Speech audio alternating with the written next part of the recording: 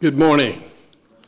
Good to be here this morning, and we're certainly blessed to still enjoy the freedom of being able to gather together and worship God and praise Him freely and be blessed by that. Just want to mention to you some things you may not be aware of. Ruby Rozier has passed away this last week, and the funeral service, but it's just going to be a family, just a private family service. It'll be 10 o'clock tomorrow. The Rozier family has a long-standing history and relationship to this church and this community, so keep them in your prayers. Jan Thompson is going to have surgery on Tuesday on one leg, and then they're going to work on the other one later, I guess. Is that correct? Is that okay? Jan, you will be in our prayers. It's this Tuesday. Susie Weatherly, for those of you who know Susie, and she, this last week, her niece and her great niece, I live in California, and was taking the her niece, to college, and 18-wheeler, I guess, crossed the median. There was a head-on. It killed both of them, and anyway, Susie's heart really heavy. Obviously, you need to keep her in your prayers.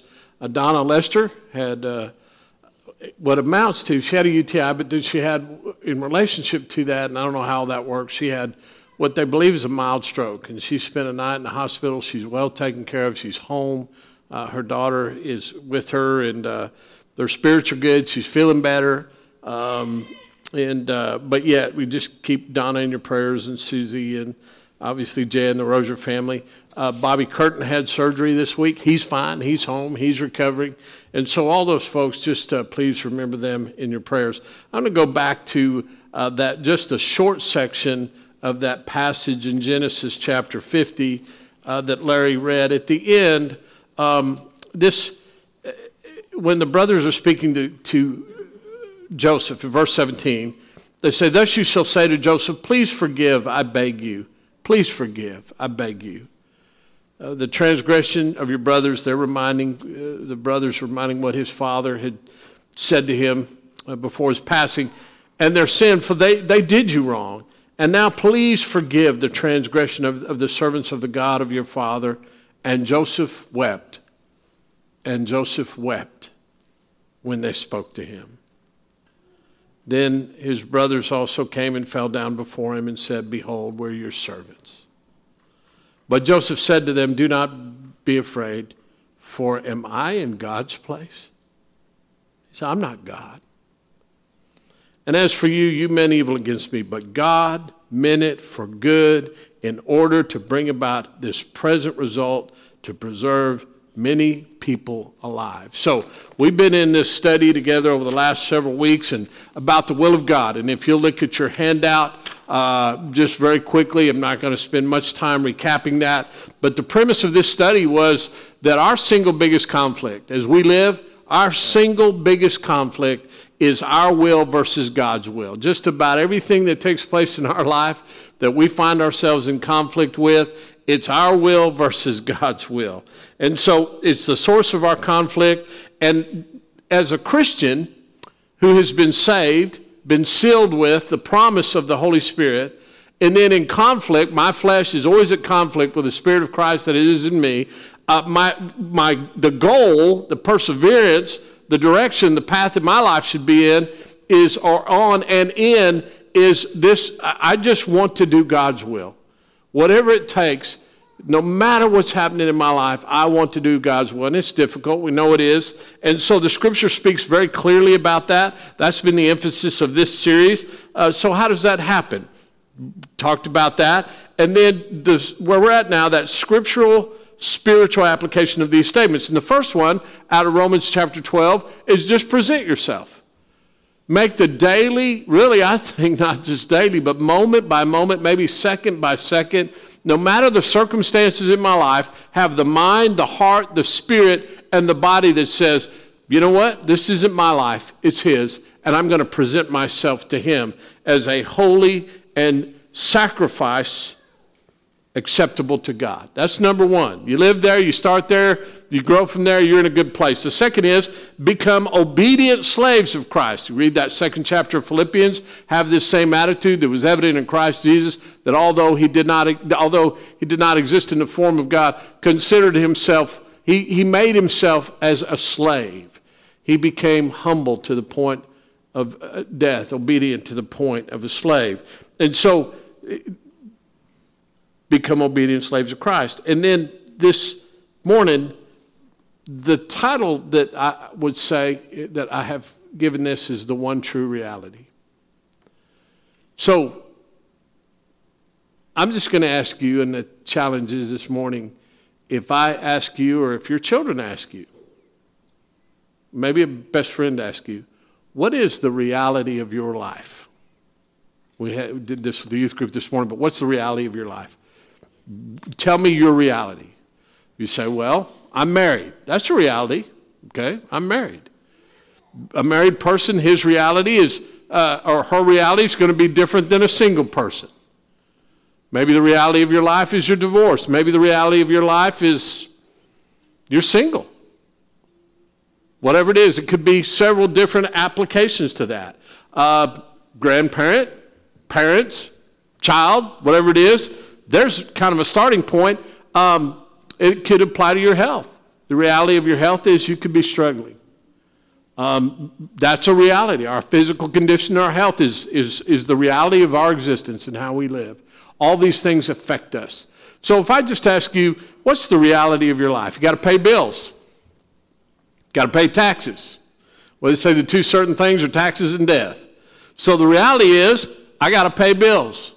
And depending on the quality of life that I want to live, that's going to determine maybe the level of education I get, the application that I do, the level of work that I do, the number of hours that I work, who I work for, just how important is even the pursuit of our life just to get stuff, I guess. Maybe we're going to find that stuff is going to give us happiness, and the reality is, though, we do work, and we've got vehicles, and we've got bills to pay, and families to support. We've got to support ourselves. So that's just simple. That's the reality of your life. So now, an extension of that, Christian, you're trying to live in a world in your flesh with the spiritual knowledge, the intellectual knowledge, the emotional goal, the physical obedience to, I want to be obedient to God. I want to present myself to him. I want to be obedient to the point of slave. I want to do his will. That's the goal of my life. And so, in relationship to that, though, here I am. I'm just living. I'm married. Got kids. I got bills to pay. Getting older. Body's wearing out. Whatever the reality may be.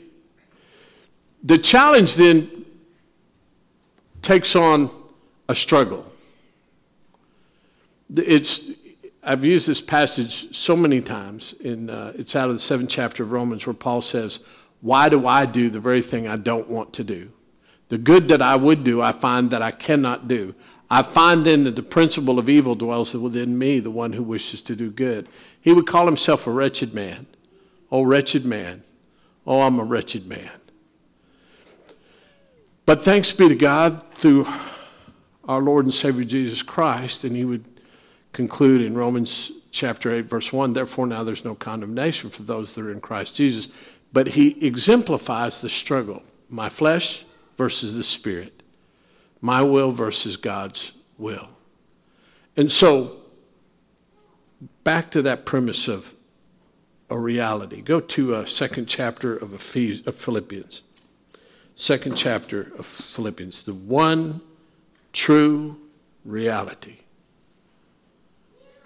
Whatever the reality is in our life, it's determining our level of happiness, our level of sadness, what we spend our money on, what we spend our time on. Whatever the reality is, if you're a college student, whatever it is, that reality has this umbrella effect. Financially, emotionally, effort, all those things. So Paul makes this statement right after he's all these wonderful verses about That second chapter, beginning of verse 3, do nothing from selfishness or empty conceit, but with humility of mind, let each of you regard one another as more important than himself. And so this great passage, and by the way, that second chapter, those verses, it was called the Christ hymn. These verses here in the second chapter of Philippians, in the first century, were penned in the form of a hymn, and it was called the Christ hymn. And so when he gets to verse 11, and he makes this statement about, verse 10 says, that at the name of Jesus every knee should bow, of those who are in heaven and on earth and under the earth, and that every tongue should confess that Jesus Christ is Lord to the glory of God the Father. Then he makes this statement. Here's the statement. So then, beloved, just as you have always obeyed, not as in my presence only, but now much more in my absence, work out your salvation with fear and trembling. Work out your salvation with fear and trembling. And then verse 13, for it is God who is at work in you, both to will and to work for his good pleasure. Read that again. For it is God who is at work in you, both to will and to work for his good pleasure. Now, that statement, all by itself, is the one true reality. Now, I'm going to challenge you. The scripture issues the challenge. How many of you wake up in the morning consciously, intellectually, emotionally, and even physically, spiritually, with this statement as the foundation and the motivation that then would control all of your thought processes and actions during the course of your day? Seriously. You wake up in the morning. I'm hungry. You need something to eat. All the kids, they have. I said, what's the first thing you do in the morning? Well, I get up. I got to use the restroom. I got to make my bed. I'm hungry. What am I going to eat? Just simple things. And we're to some extent, but if you own a business or if you have a job or if you're a college student or, listen, we've got a wide array of people out here in different aspects, different places in your life. Okay, so when you wake up in the morning, what are you thinking about? The day's going to start.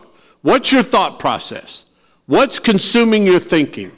What is it that's driving your emotions? Do you wake up with joy in your heart? Are you stressed? Do you wake up, boy, I don't want to go to work today? Is there some unfinished business in your life that just continues to haunt you? Or maybe not even haunt you, just maybe there's deadlines and there's stress. This is what I have to do today. I don't know if I'm going to be able to do it, or this is how we're going to do it, and I have to depend on these people, and whatever it may be. School teacher, business owner, employee, doesn't matter what it is. You and I wake up every morning, even a middle school, high school kid, things are pretty simple for them, even to the really more complex, and then as we get into the older stages of our life, it may be you wake up in the morning and say, boy, I just hope I don't hurt today. Or what is the doctor appointments that I have to go to today? But the circumstances in our life dictate, when we wake up, our thought processes and our emotional being. It just does. It's going to be a good day. Oh, I don't want, this is not going to be a good day. And those thoughts and that event of daily living it's conditioned and it's controlled by whatever the reality of your life is, good or bad. You have good days, you got bad days, and then all the days in between. But what if you woke up every morning, and then as you woke up, you lived through the course of the day, and you ended your day on the one true reality. And here it is. For it is God who is at work in you, both to will and to work for his good pleasure. Now, park there for a minute. I'm going to wake up tomorrow morning, and no matter the circumstances in my life, no matter what I think the reality is, it's a hard day, it's a tough day. I hate my job. There's conflict in my life. I'm not happy about this. There's goals to be met. There's not enough hours in the day. I'm not feeling good. The body's wearing out. Whatever it is. What if you could condition yourself spiritually, intellectually, emotionally, and then physically on the one true reality, for it is God who is at work in you, both to will and to work out his good pleasure. Now, you don't leave there. You start there, and you don't leave there. We just read that story. Larry read that story, that last chapter in the book of Genesis. I'm not going to recap the story of Joseph. And by the way, if you do know the story, he had his father made him a coat of many colored. I had a great visit this morning. Grace Kenenbrink showed up at our house this morning. I was already ready for church, and she brought me a shirt of many colors. And it's interesting because I don't believe in coincidence, because Joseph and his life and where that started, and just a little footnote to that. I don't know, it was probably about 2013 or 14 or 15. Tammy and I had gone to Cody, Wyoming, and they got the night rodeo there, and the pickup men were wearing tie-dye Wrangler shirts. I've been looking for one ever since, and I mentioned something to Grace, and Grace showed up. I think she had Lindsay Roberson. She made one for her dad and one for me, and tie-dye these shirts. So this is my Joseph shirt. But so when you look at the life of Joseph, though, and where he was at and what was happening in his life, and I don't know how familiar you are with that story, but God gave him a vision, and in the vision, his brothers would bow down to him. And his brothers were jealous, and they conspired against him, and they were going to kill him. And then Reuben said, no, let's not kill him. So they put him in a pit. A caravan's going by, a foreign caravan. We'll sell him into slavery. And then they took that jacket of many colors and they put some blood on it, and they go home and they tell their dad, Joseph's been sold into slavery. Well, he was killed. His dad lived with that burden for many years, and that sadness and that grieving. And if you know the story, he ends up in a foreign land in Egypt, and he goes to work for a guy named Potiphar, and Potiphar's wife made advances to him. He was a young man, maybe 17, 18 years of age. He refused those advances. She lied about him. He spent 13 years in prison. 13 years. Remember, he had a dream. In that dream, God had said, your brothers are going to bow down to you. Now, I don't know how significant the memory of that dream was. 13 years, day after day after day after day in a foreign prison. I can't imagine him revisiting that dream and saying, you know what, I maybe he thought, I don't know, maybe I was delusional.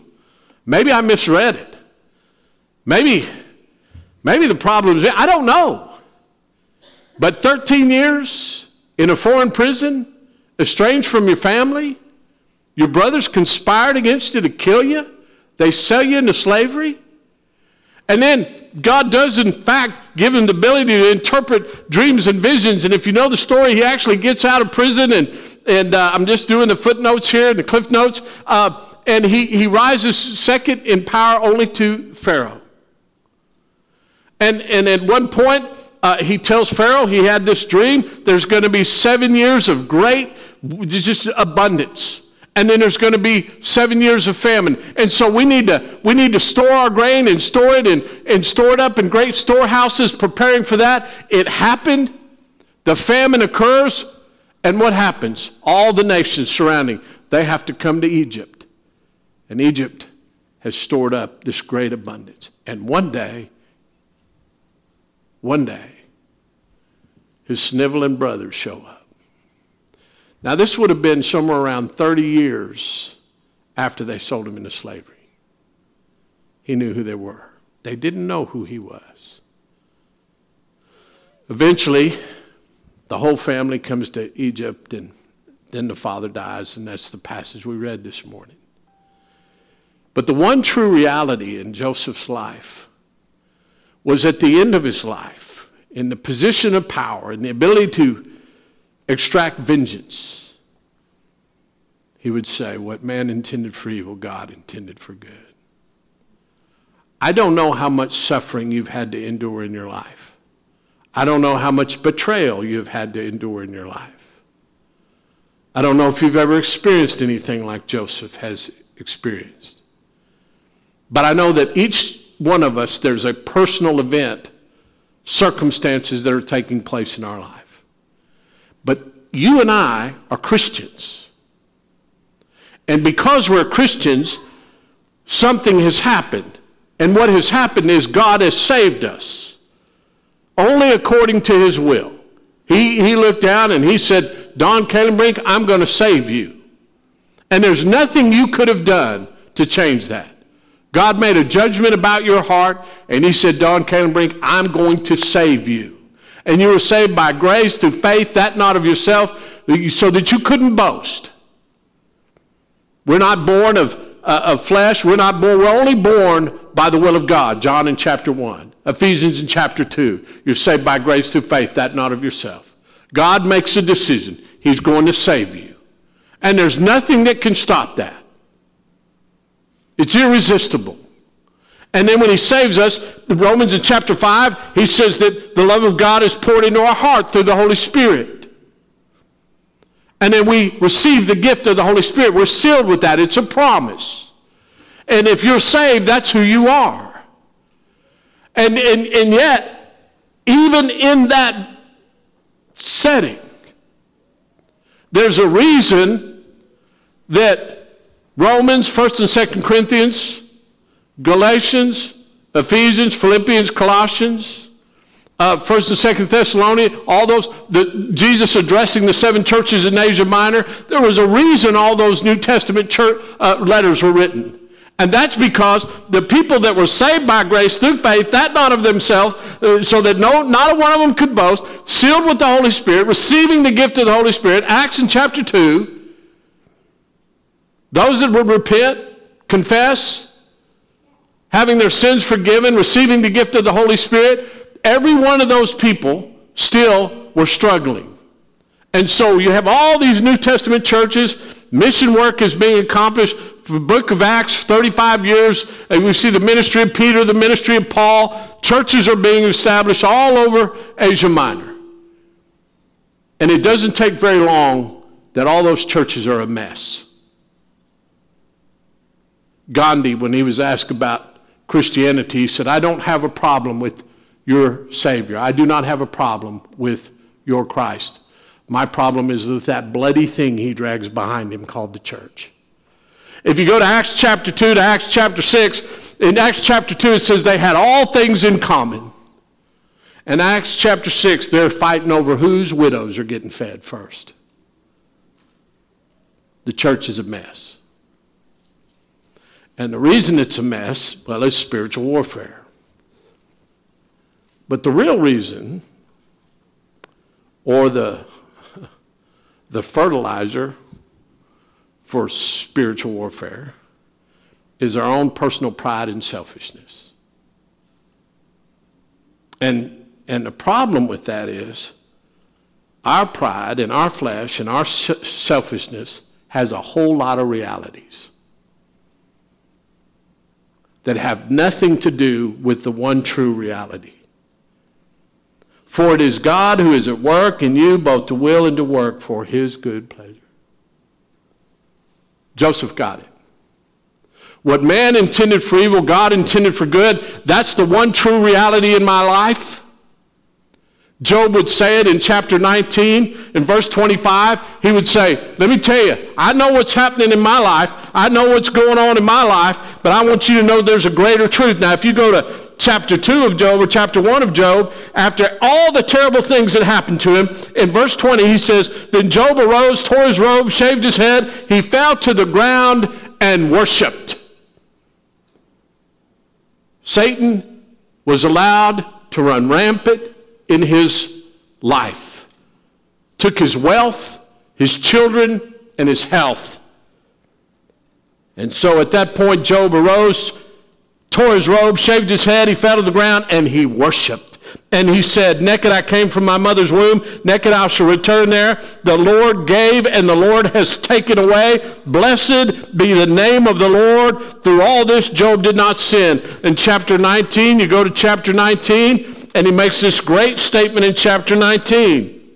Oh, that my words were written on that day. Oh, that they were inscribed in a book, that with an iron stylus and lead they were engraved in the rock forever. And as for me, I know that my Redeemer lives, and at the last he'll take his stand on the earth. Even after my skin is destroyed, yet from my flesh I shall see God. That is a one true reality. There's just a couple. Now, so going back to you and I. A good friend of Paul Jenkins passed away from the COVID virus, and I had seen Johnny at Britt's, Paul's brother's funeral, just several weeks ago. It's been over a month now. And Johnny was the picture of health. 59 years old. He had been struggling with bronchitis through the year. He just couldn't get rid of this bronchitis. But I saw him at the funeral, and next thing I know, he's in Corpus. He's got a plumbing business. He lives in San Antonio, and he's got COVID. And this is Paul's best friend, and I've known Johnny for probably close to 30 years myself. This is a good man. So the last conversation is they put him in the hospital in Corpus. The last words that Johnny spoke to Paul was, "It's going to be God's way. And either way, I win." It's going to be God's way, and any way, I win. The same letter where Paul makes this statement, the one true reality, for it is God who is at work in you both to will and work for his good pleasure. He backs that up. He makes this statement in verse 21 of chapter 1. He says, "For me to live is Christ and die is gain. But if I'm to live on in the flesh, this will mean fruitful labor for me, and I do not know which to choose. But I'm hard pressed from both directions, having the desire to part and be with Christ, for that is very much better." Again, you and I. You wake up in the morning. I heard a song this week. It's a George Strait song, and he and his wife had a fight. He goes to the bar, and he's right next to this guy at the bar, and they're talking, and the guy says, "I hate my life." He says, "I hate my life." And the song may even be, I don't know, but it's, "I hate my life. I hate everything about my life." He said, "If I didn't have children with my wife, I'd hate my wife. She divorced him." It's a terrible, classic country song. I hate my life. And I thought to myself, how many of us live our life on the basis of a reality that's not based upon it's God who is at work in my life, both to will and work to his good pleasure? Because if you don't, you're going to hate your life. And at the very least, you could be delusional into thinking that you have a good life. And I've seen this, and this is completely sad. And remember, we are the ones that have been saved, sealed with the Holy Spirit of God. There's another reality, people who live delusionally. I mean, Scripture says they so love the lie that God gave them a powerful delusion. And I've seen that. That they think everything's okay, and then the end of their life comes, and it's so sad. As a minister, they say, "You know, preacher, I'm not sure I'm saved. Been attending church my whole life, thought I was saved." That's heartbreaking. And before Paul says, "For me to live is Christ and to die is gain," he makes this statement in verse 12. "I want you to know, brethren," chapter 1, "that my circumstances have turned out for the greater progress of the gospel." You know what our single biggest problem is as Christians who've been sealed with the Holy Spirit? We don't believe that, because our realities are mixed up.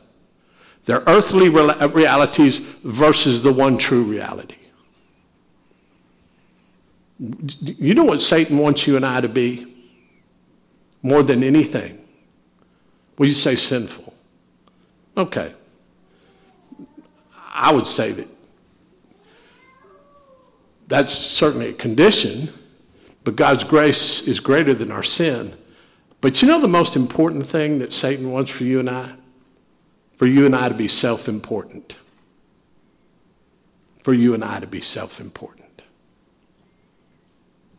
He wants you and I to be self-important. He loves it when somebody says, I did this. Yeah, I did this. Well, I was able to do, I'm going to do this. There's a story in the Gospel of Luke about a wealthy man. And he looks out and he says, you know what, I'm going to build more silos and more, I'm going to increase my livestock and my land holdings and my stuff. And then I'm going to look out upon everything I've got and say, man, it's good. And the scripture says, you fool, this very night your life is going to be required of you. See, as long as Satan can appeal to your pride and your ego and your sense of self, then he makes us self-important. And when we become self-important, the one true reality in our life is me, mine, what I do, what I've done, what I'm going to do, and how I'm going to do it. And there'll never be enough. The desires of the eyes cannot be fulfilled. And just like Solomon, it'll all be vanity. But as long as he can get us to be self-important, the realities in our life will always be false realities. And they'll create stress, and they'll create divorce, and they'll create depression, and they'll create gossip and envy and pride and anger. And they'll create self-offense. Oh my God, I'm so offended. Somebody did this to me, and they did this to me, and oh my God, how dare you do this, and how do you do that? That is a reality that's based upon a self-importance. It's called an ego. Could you imagine had Jesus Christ had that? Could you imagine he said in the garden praying, sweat becomes like blood. This is not my will, but your will be done. He could have called 10,000 angels. He said, but I came to do my Father's will. Church, have you come into the presence of God to do your Father's will? Is the one true reality in your life is that just like Joseph and just like Job, it doesn't matter what's happened. Just like Paul, he's a prisoner when he writes this. Paul would say, look, I'm in prison. I'm a Roman citizen. My rights have been violated. People are lying and conspiring against me. Don't worry about it. There's one true reality. And that is my imprisonment is something's happened. The gospel is being progressed. Jake, I got to see you play football Friday night. What a blessing. Braz is Christian. I just don't believe any coincidence at any time for any reason because of one true reality. And you're just watching all the busyness and all the stuff, and you got referees and coaches and football players and students and moms and dads and grandmas and girlfriends. It's just happening. It's a great event. It's a wonderful community, and you're there. And then, so the scripture says, whatever you do in word and deed, you do it in the name of the Lord Jesus Christ. I love Friday night football. I love it. I just think it's something that's wonderful. One of the great experiences in my life was to be able to play and then to be able to coach. And I remember in Abilene, Texas, and little towns like Rochester, Blackwell, and Trent, and all these wonderful little West Texas towns on a Friday night. You're out there, you're coaching football, and you're there, and it's a beautiful West Texas night. And man, the sun's going down, and the flag's up, and the national anthem's playing, and you line up, and everybody gets there, and you blow that whistle, and boom, it's great. And the temptation is, it can be so seductive. A lot of testosterone, a lot of pride, community pride, a lot of passion.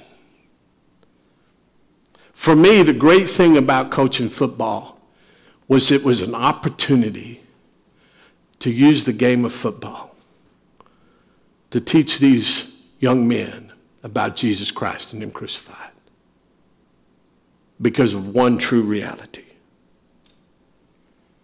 It doesn't matter whether it's on a football field. It doesn't matter if you're a plumber, a farmer, a rancher. You work at Texas A&M, a high school student, a junior high. It doesn't matter. Wherever you're at and whatever you do and word and deed you do in the name of the Lord. You don't like your job? Change your reality.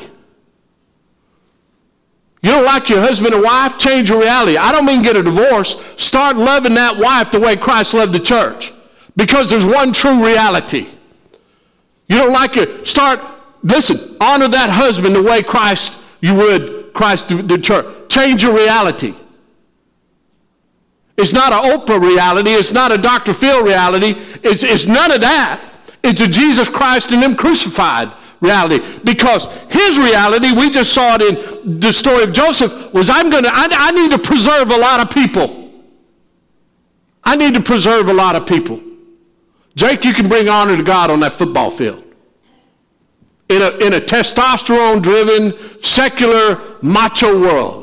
You can do it as a bull rider, a football player. You can do it as a housewife. You can do it anywhere and in life. You can do it. But you'll only do it is if you adopt the same reality that Paul had. And that is the one true reality about doing the will of God and my struggle against doing the will of God is that it is God. It's God who is at work in you, both to will and work for His good pleasure. When you start walking in that truth, the burdens of this world, these said, hey, again, I don't believe in coincidence. I've listened to that song, Turn Your Eyes Upon Jesus. I've listened to it 20 times this week, more than any other song. Had no idea. When you turn your eyes to Him, something happens. The things of this world grow strangely dim because your reality changes. And you quit thinking, me, me, me, me, me. And you start thinking, Him, Him, Him, Him, Him.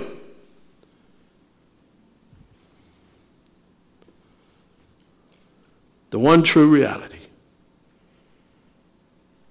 For it is God who is at work in you, both to will and to work for His good pleasure. What's your good pleasure?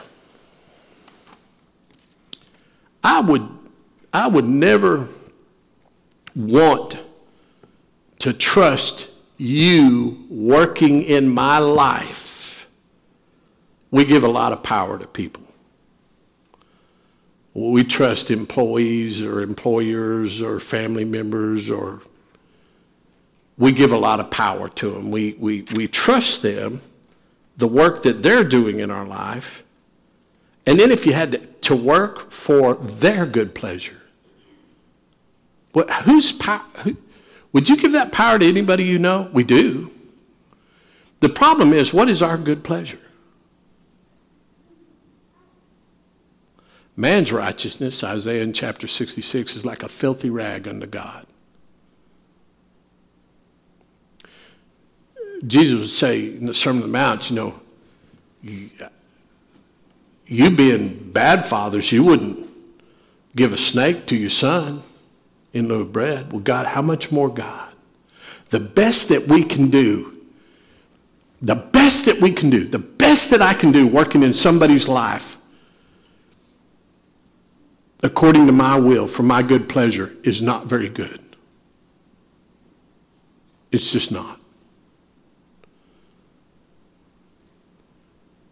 But the Lord, our Father, the God of all creation,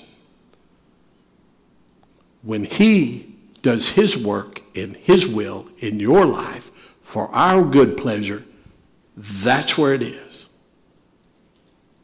For God so loved the world that He gave His only begotten Son. And just like Joseph understood, listen, what man intended for evil, God intended for good, because a whole lot of people were going to be saved. So I challenge you this week, if you're struggling with doing the will of God, take the biblical, scriptural, spiritual challenge of living under the one true reality. For it's God who is at work. And his will is to accomplish something in your life that brings him pleasure and blesses you and I and everybody that we come in contact with. Let's pray. Father in heaven, we just give you praise and honor this morning. Father, my prayer is that you would teach us, you reveal to us in your word and in your spirit, you grow in us, Father, this desire to live under only that reality, that it's you who is at work in our lives, working and willing to shape us and change us to your good pleasure. And it is in the name of your good pleasure, in the name of Jesus we pray. Amen.